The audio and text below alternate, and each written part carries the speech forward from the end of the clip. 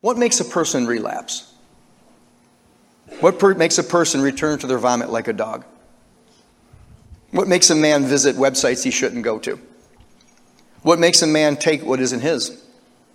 What makes a man fashion earthly idols into little gods?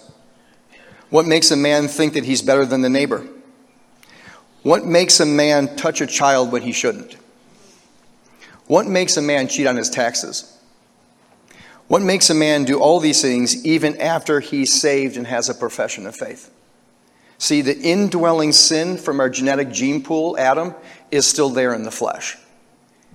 Like that wild ass's coat, it's not going away. It's going to buck, it's going to bronco, it's going to do everything to throw you off as a spiritual being.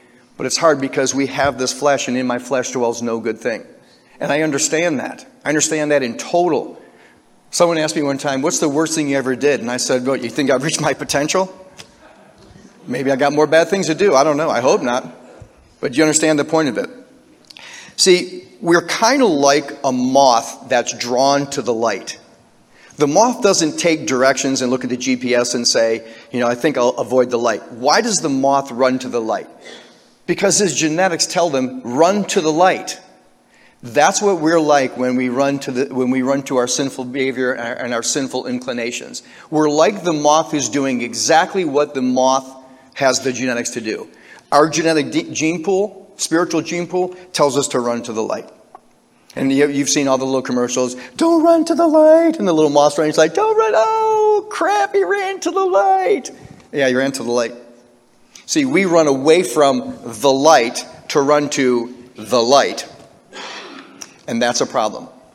The believer must understand that the Christian life is a struggle. A state of sinless perfection will not be obtained by salvation, by faith, or gradual obedience in this life. The total eradication of the sinful nature from the believer's earthly experience is never taught in Scripture. While the Scripture calls the believer to be more like Christ, each day he can become more obedient. He will never reach the point where he will completely obey until he is with Christ either in death or at the rapture.